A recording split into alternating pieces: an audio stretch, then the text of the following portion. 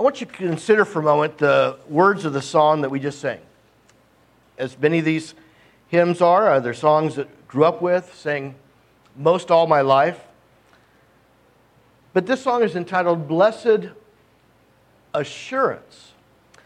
First verse is, Blessed assurance, Jesus is mine. Oh, what a foretaste of glory divine, heir of salvation, purchase of God, born of His Spirit, washed in His blood. Skipping to the third verse, perfect submission, all is at rest. I and my Savior am happy and blessed, watching and waiting, looking above, filled with His goodness, lost in His love. This is my story. This is my song. Praising my Savior all the day long. This is my story. This is my song. Praising my Savior all the day long. This song of great hope, of great joy, of great confidence is many times anything but the song of our lives.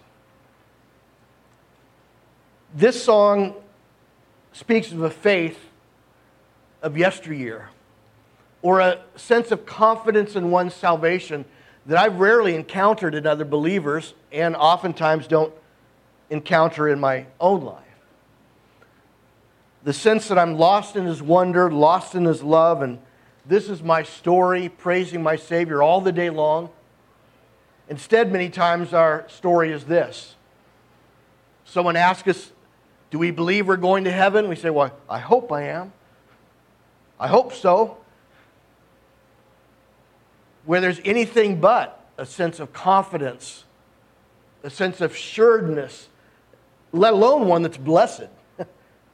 There's anything but a sense of assurance. Now, sometimes that comes from humility. We don't want to sound overconfident, as if we deserve to go there when someone asks us if we're going to heaven and we say, well, I hope so. But many times, though, that is simply the expression of one that really is not that sure, but yet continues to go through the Christian life simply hoping it will all turn out right in the end, and their hope ends up not being in Jesus Christ, but upon something else that will turn out at the end. I want you to consider how that's like with an everyday illustration. Imagine you were getting on a flight to travel to New York, and you were leaving SFO, and you've just boarded your flight. You found your seat number, and you put your overheads in the bin above, and you put something underneath the seat, and you sat down, and you followed the flight attendant's instructions to turn off your electronics, and you've made sure your seat belt is buckled, and then as you're sitting there on the tarmac, the pilot comes on and says, welcome to Flight 1527 to New York. We apologize for the delay. We know you've been delayed 20 minutes here on the tarmac. We wanted to let you know that our mechanics are having a difficult time with engine number 1. They believe they have it. They believe they found the source of the oil leak, but they're not sure. We're going to go ahead and fly anyway. We believe that we can make it, even if we lose one engine, we believe we can make it on the other engine to New York. And we're going to be taking off in a few moments. How many of us would stay on that flight? How many of us would request to immediately disembark and would be headed for the doors, and if they locked them, we would be the ones trying to get out the door? We would, even if we didn't do that, what do you think 5 hours on that flight would be like for you, having been told there may be a 50-50 chance of making it? If you even stayed on that flight, it would not be enjoyable, and the words all the time would be, I hope we make it. Imagine taking a cruise ship out of San Francisco up to Alaska. You've checked into your stateroom. You've gone through all the pre-boarding procedures, and you're looking forward to a nice cruise, and you're all settled in, and everyone's on board, but then the captain of the ship comes on and says, we just want to let you know that over the weekend we discovered a water leak, and we've been unable to patch it up to 100% sense of security. We're taking on water, but we think the shortage of this voyage here, we think we're still going to make it into Alaska and we'll be fine. Please enjoy the cruise. You'll either be getting off the cruise or demanding to or jumping off, or even if you elect to stay on believing Him, you'll be wondering the entire flight, entire cruise, wondering whether or not you're going to make it. And it will not be enjoyable. You will not be spending time in the pool. You will not be spending time enjoying the things you otherwise would enjoy. You'll be just trying to think, will I make it and how can I get off if we start sinking? But that is many times exactly how some choose to live the Christian life. And they're content with that. I hope I make it to heaven. I hope I stand before God on the judgment day and I'm accepted. But there's fear, there's doubt, there's lack of security, lack of confidence. And there's a temptation to trust in someone else. That is ultimately yourself and your ability to get through the judgment simply on living a good enough life. And there is no blessed assurance. We're going to talk this morning about trusting in Jesus when you're tempted to trust in yourself. To simply get through this ordeal of the human life and just skate through on the judgment day based on being good enough. We're going to talk about how we need to escape that notion and go back to what faithful Christians of another generation understood when these hymns were written. That there is a blessed assurance that we can have. And understand what it means to have that assurance based on Christ. But let's first talk about the problem of this fear to understand more where it's coming from. First of all, sin creates an emotional challenge to our confidence. The problem is not that believers want to be afraid. It's not that believers somehow choose to have a lack of assurance. There's something that happens sometimes 15 minutes after baptism, and that is sin that plagues us in our entire life that causes that lack of confidence. Sin creates not a real challenge in the life of the trusting believer, but an emotional challenge to our confidence. When sin comes into our life, and as James indicates, we choose it. Not that we're forced to sin. We're not forced to do things that we wouldn't otherwise do. We're not forced to leave out things that we should be doing. We choose to sin. Scripture is very clear on that. But for the most part, we're trying not to sin. James says we're led away by our own desires when we sin, and we're aware of those desires. We know what our areas of weakness are, just as Satan knows, and he touches them all the time. But when we do sin, and John says we do sin. In fact, if we claim we don't sin, John says we make God out to be a liar. So we wrestle with this reality of sin that we know we ought not to be committing. And even if we have hammered down not doing sinful things, we look on the other side, we see a lot of things we're leaving out, and that will simply create anxiety. Spiritual anxiety, and we wonder, am I really saved? Or if this just keeps on going in my life, will I really make it? Just like if the cruise ship keeps taking on water, but yet you keep going forward, will we make it into the port or not? And we spend our entire lives wondering and oftentimes worrying. Because anxiety will lead to insecurity. Where there's anything but a blessed assurance. There's no assurance. And Jesus will not be your story. He will not be your song. And you will not be praising Him all the day long if you have no assurance. You will not be singing the praises of Royal Caribbean if you don't even think that ship is going to make it. You'll be just trying to hang on. And with many believers, and in my own life at times, that's all we're doing. Just trying to hang on and hope it just turns out already. And then that will lead to depression. Because with addictive sins where we keep going back to the same thing over and over again, or with people that are already predisposed to being insecure about their lives, you add spiritual insecurity into that. They already feel like they don't measure up to what their parents ever wanted for them, and now they don't measure up to what God wants for them, and they live with that. That is a miserable existence. Some leave the faith simply because of the misery and the insecurity and the anxiety involved with trying to live the Christian life, because they think it's based on how well they're doing that God will accept them. And that's spiritual depression.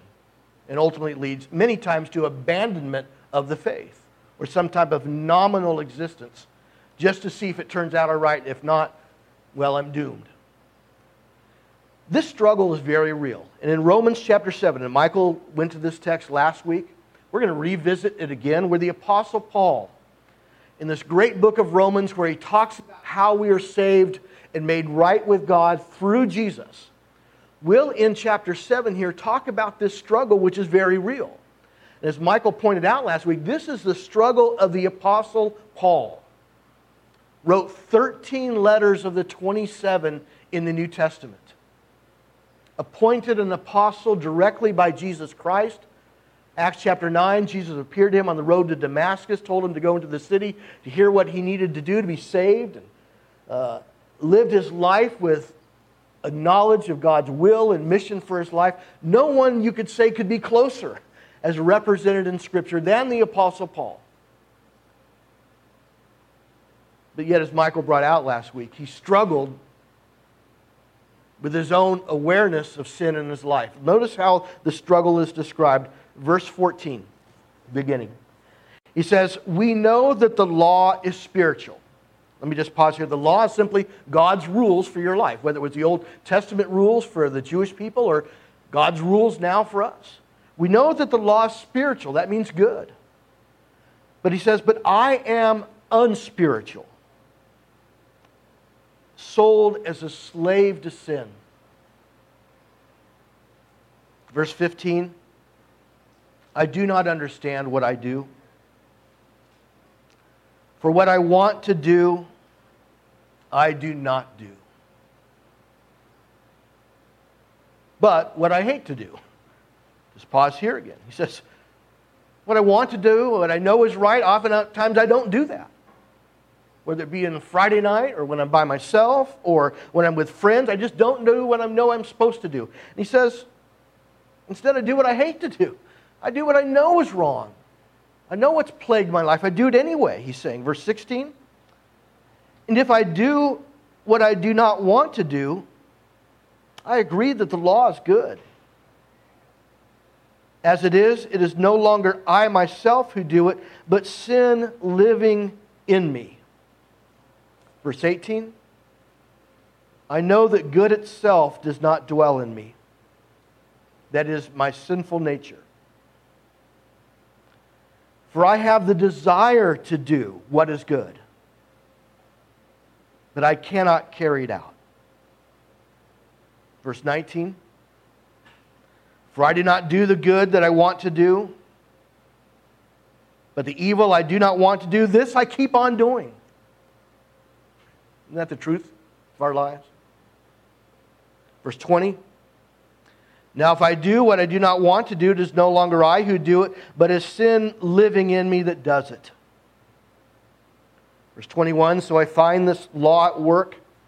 Although I want to do good, evil is right there with me. For in my inner being, I delight in God's law." Let's just read that again. Here's where he's at in his head, verse 22. "For in my inner being, I delight in God's law." That means he wants to do the right thing. Verse 23 now, "But I see another law at work in me, waging war against the law of my mind and making me a prisoner of the law of sin at work within me." Verse 24, "What a wretched man I am. Who will rescue me from this body of death?" Let's just stop here. We'll hit verse 25 in just a moment. Let's consider what he describes here as this war. This war that's waging within him.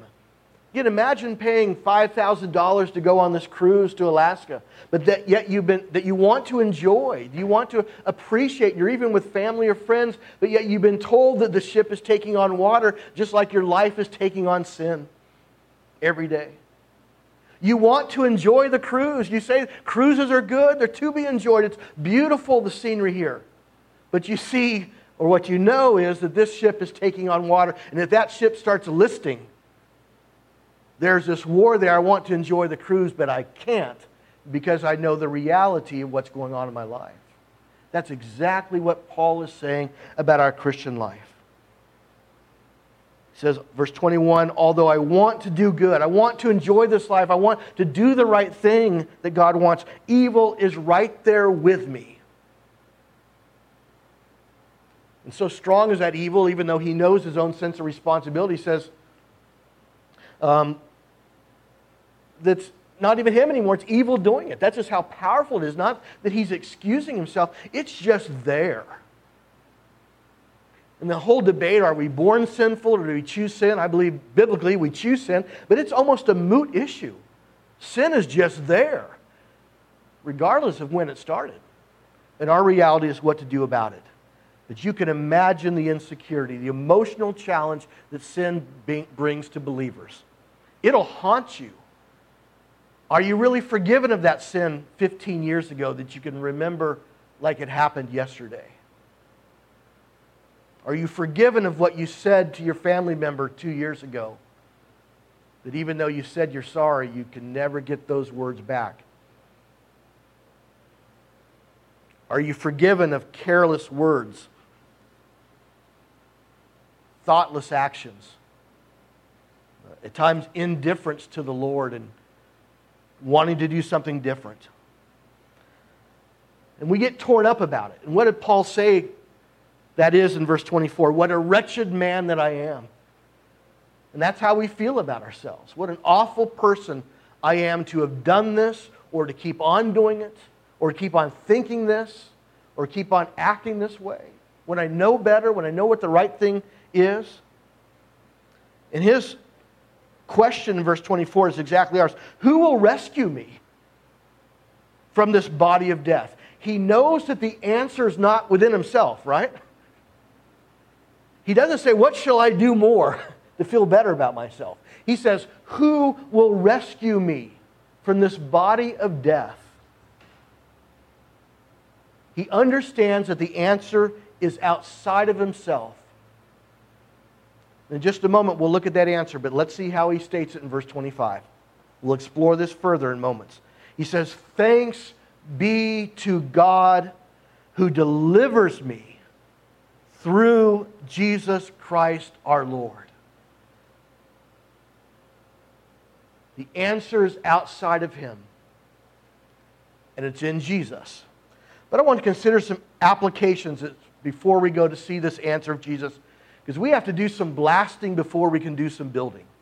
Blasting at every false notion of how we're going to make it eventually that we might have so that we might fully embrace Jesus as the answer. I want to look at some applications here.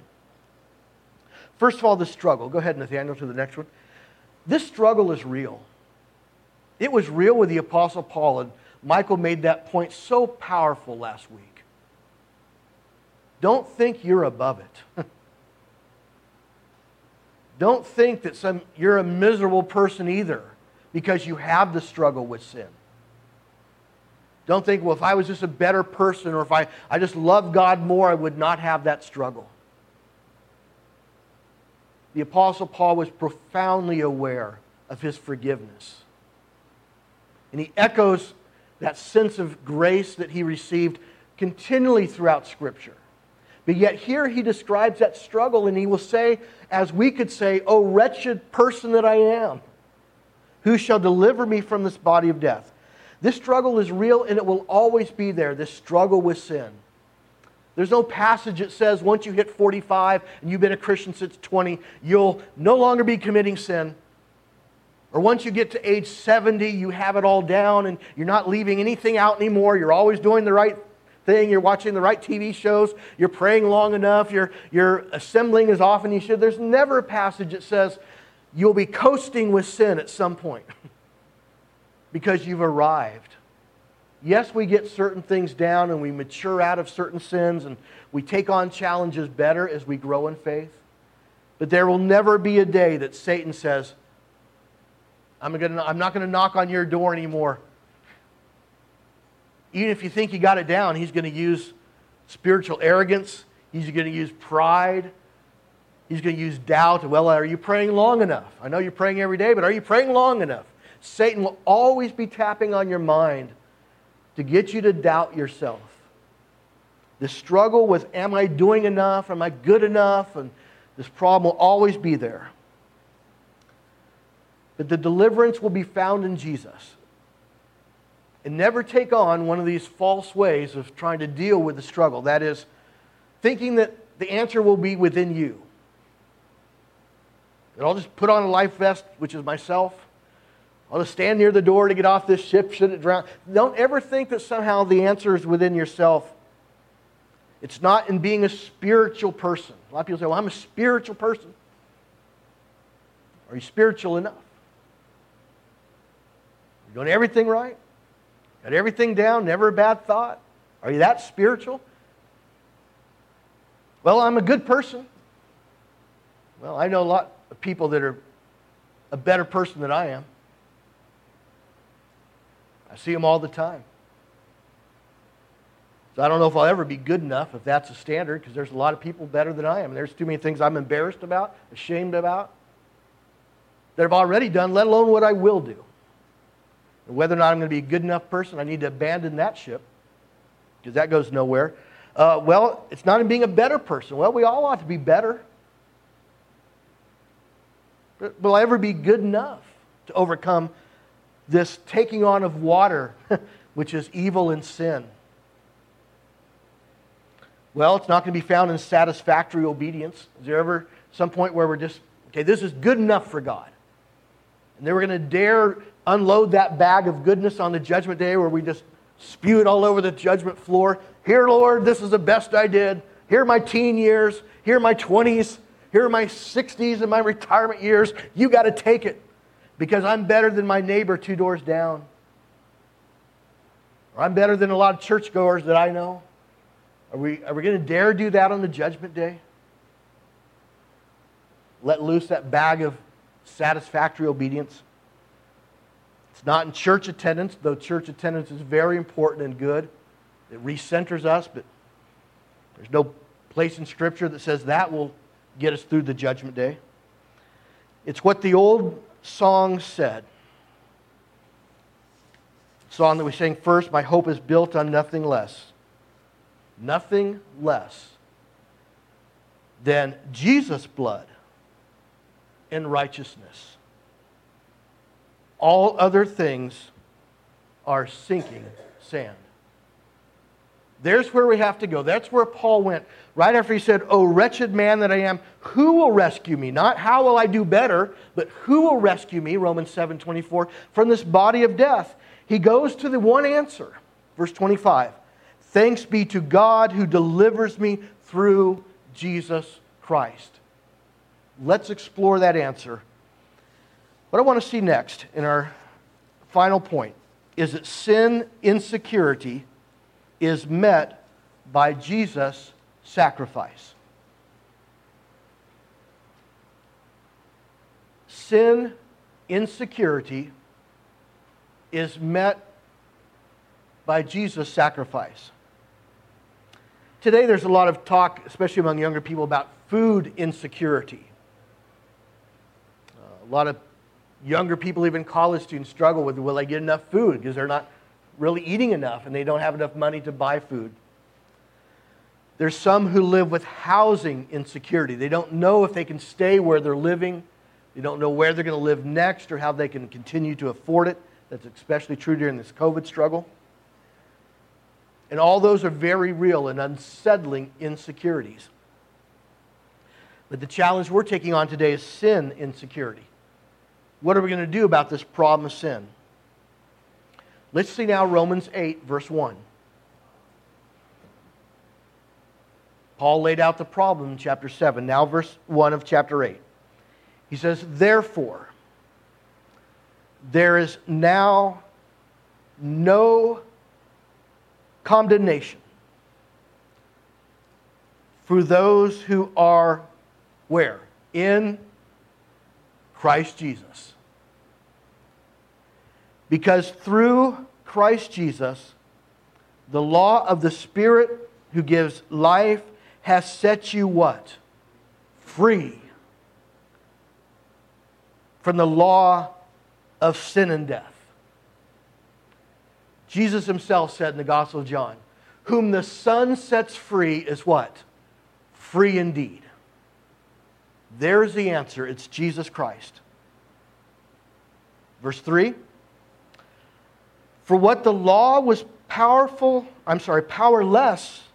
to do because it was weakened by the sinful nature, God did by sending His own Son in the likeness of sinful humanity to be a sin offering. And so He condemned sin in human flesh. Verse 4, in order that the righteous requirement of the law might be fully met in us, who do not live according to the sinful nature, but according to the Spirit. Okay, let's break down what we're being told in these four powerful verses. First of all, Paul says, in no clear language, therefore, he says, there is no condemnation to those who are in Christ Jesus. Well, what does he mean by no condemnation?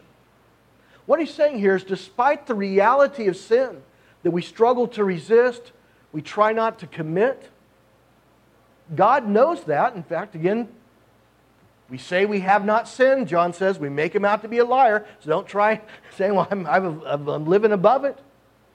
He simply says there's no condemnation to those who are in Christ. That is, your sin cannot touch you spiritually if you're in Christ Jesus. Now, what does that mean? Our sin cannot touch us. It doesn't mean we're not plagued by it. It doesn't mean we shouldn't be troubled by it. It doesn't mean we should live fast and loose with it. Just because you're in Christ doesn't mean, well, you just let it go now. Or you don't have to worry about sin. It's all taken care of. That's not what he is saying. What he's saying here is to the person who has put their faith and trust in Jesus, who knows their own helpless situation, he's saying here that sin cannot condemn you in the end. It's not going to catch up with you and haunt you because you have been made free from what he says here later is the law of sin and death. The law's requirements are simply that you keep everything perfectly. If we're going to try to show up on the judgment day based on how good we've lived life, we've got to have done everything perfectly and not left out a thing. I don't know who of us that can come close to that. The one that our society thinks of is Mother Teresa, but she was the first to deny that, despite the goodness of her life. The answer again is Jesus. And it says, He has set us free from the law of sin and death. Sin and death means you committed sin, you're going to be condemned for that. But Paul says, we've been set free from that. That sin cannot come back to haunt it. Once it's been forgiven, it's forgiven. And we'll see the extent of that in just a moment. But it says, God sent His own Son in the likeness of humanity, verse 3, to be a sin offering. The center point of Christianity is that Christ died for us to make up for these shortcomings, not just when we're baptized, and frees us from the past sin of all of our life. He frees us from the sin in the future by continually working to forgive us. Those who, verse 1, are in Christ, and those who live according to the Spirit. That means people who stay with Christ and they allow the residency of Jesus Christ and the Holy Spirit to stay in their life. They stay with God. They keep on this challenge of living for Him by trying to work on sin, to get rid of it, but they stay with Jesus fundamentally. That's the power of Jesus' sacrifice. Look at 1 John now.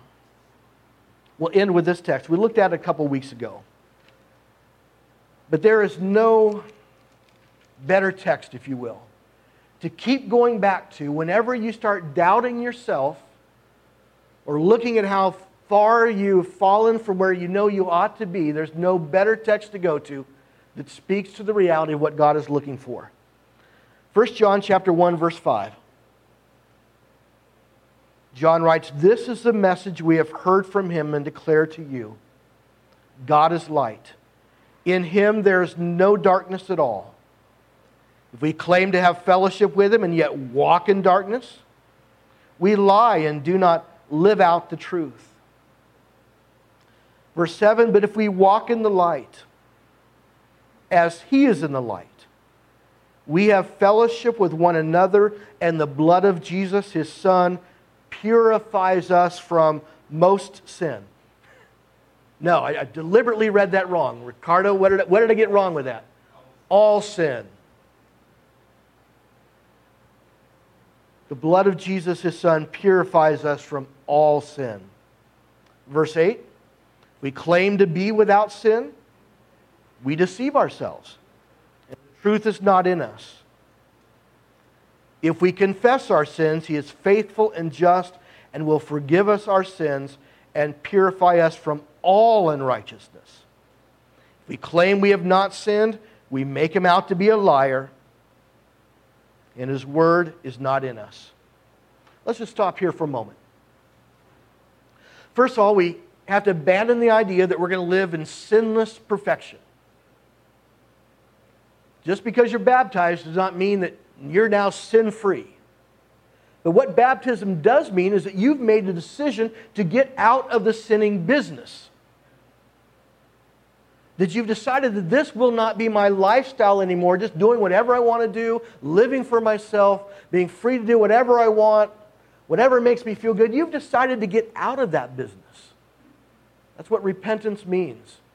But it doesn't mean you're now sin-free. In fact, again, John tells us, if you think you're without sin, you're making God to be a liar. He knows what you did Friday night. He knows what you thought. He knows what you left out last Sunday that you know you should have done. He knows, so we just need to accept there's another reality that he's dealing with. He talks here about we don't walk in darkness. That means just doing whatever we want to do.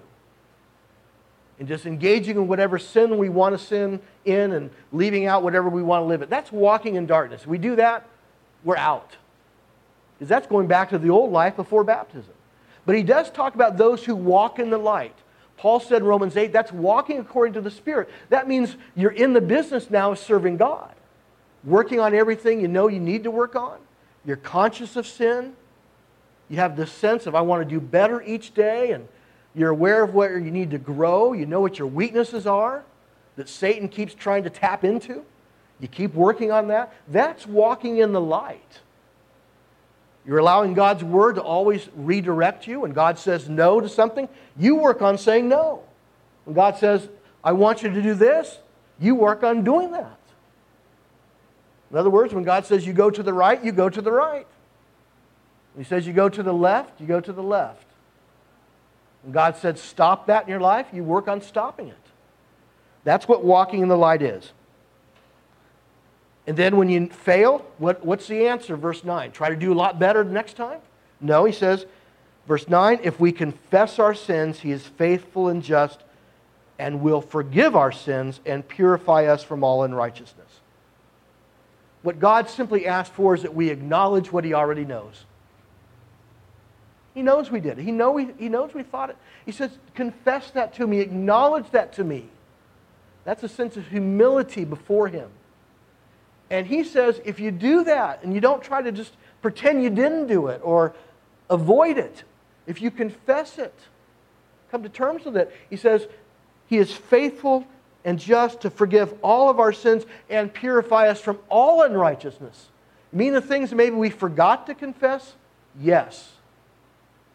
The things that we left out, that we should have done, that we didn't even know we should have done.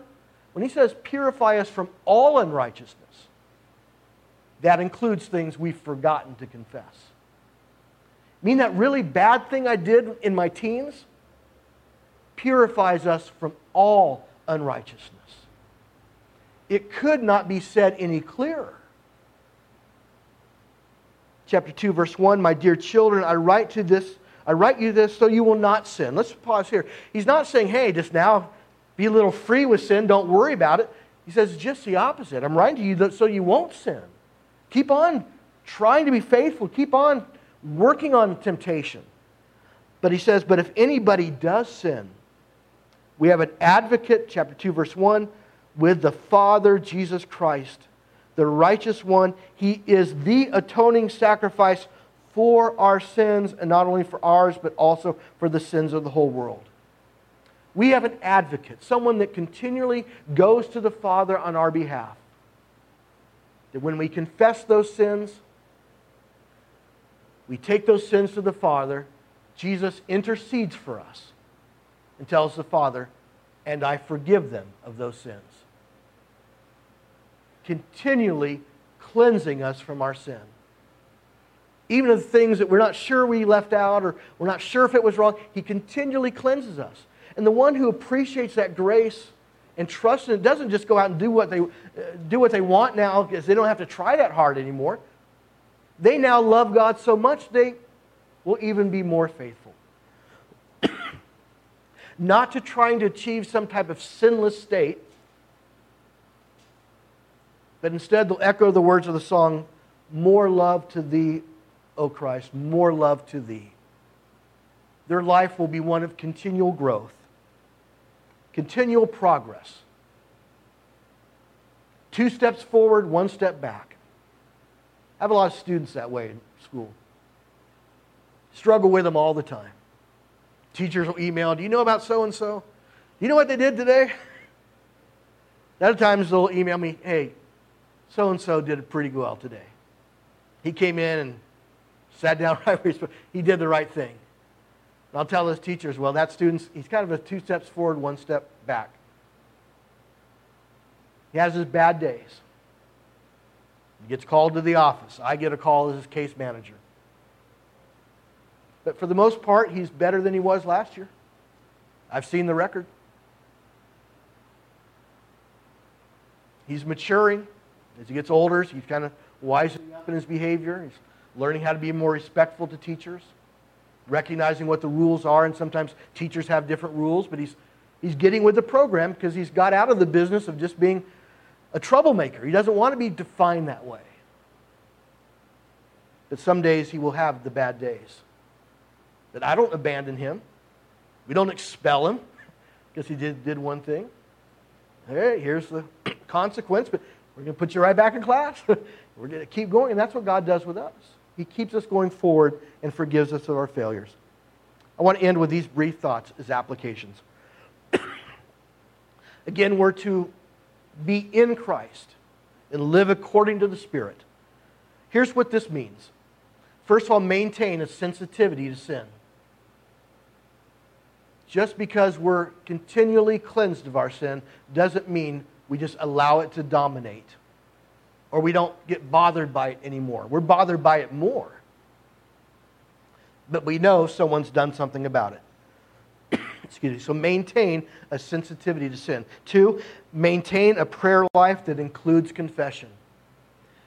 Be thankful in our prayers, absolutely. Pray for those who are sick and upset, absolutely. But to the degree that you are conscious of your sin, confess those sins to God. Don't try to forget them. Scripture doesn't say that. Try to forget your sins. Try to forget what you did. But confess those sins to God and then go forward. Make sure that confession of sin, acknowledging to the Lord, please forgive me of things that I left out, that I don't even know I left out. Keep that consciousness of sin and confession of sin in your prayer life. 3, regularly sing songs of faith and assurance.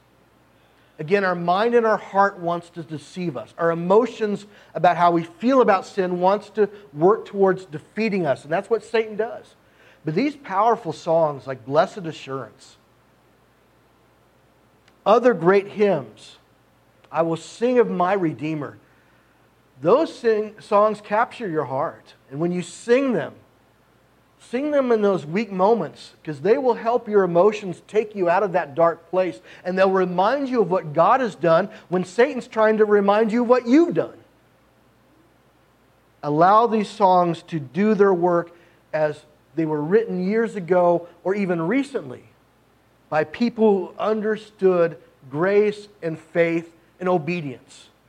Even in this song, Blessed Assurance, the person who wrote the song says, perfect submission, all is at rest. The person is still submitting themselves to God, but they have this blessed assurance. Next, place Scripture at the forefront of your mind. Keep Romans 8 close. Keep Romans chapter 8, verses 1 through 4, and the whole chapter for that matter, very close. 1 John 1:5 through 2:2. Keep them close, memorize them. Keep them on your desk, on your dash. Let those scriptures tell you the truth when Satan's trying to remind you of what you just did or what you did a long time ago. Keep those passages close. And finally, surround yourself with people of faith. That's the power of our assemblies. Singing these songs together, talking together. Keep people of faith close to you that share these values so that will help you stay on the right track. Again, sin will always be there knocking on the door of our confidence, trying to shake us, to quit or just live a nominal life. But Jesus is the answer, the only answer to our insecurity that's caused because of our sin. Again, there's no condemnation to those who are aware. In Christ, there's the safety. Everywhere else is what? Sinking sand. My hope is built on nothing less than Jesus' blood and righteousness. I dare not trust the sweetest frame, but wholly lean on Jesus' name. Therein is our hope, and may God call us home. In this state of being in His Son, where there is safety. Again, as we've said in previous weeks, safe in the arms of Jesus. Let's make sure we don't lose anyone. Make sure no one abandons Jesus Christ. And make sure that we ourselves do not either. We'll talk about those themes in weeks to come, what happens when someone does abandon. But keep these songs close. They speak of your hope. We're going to sing a song to encourage us in just a moment. To be faithful to the Lord, make whatever decision we might need to make, to continue to go forward. Again, life is 2 steps forward, 1 step back. But you're going forward. And we'll be found at home one day, forever, in our eternal home with Jesus Christ, because we stayed with Him. We never abandoned Him.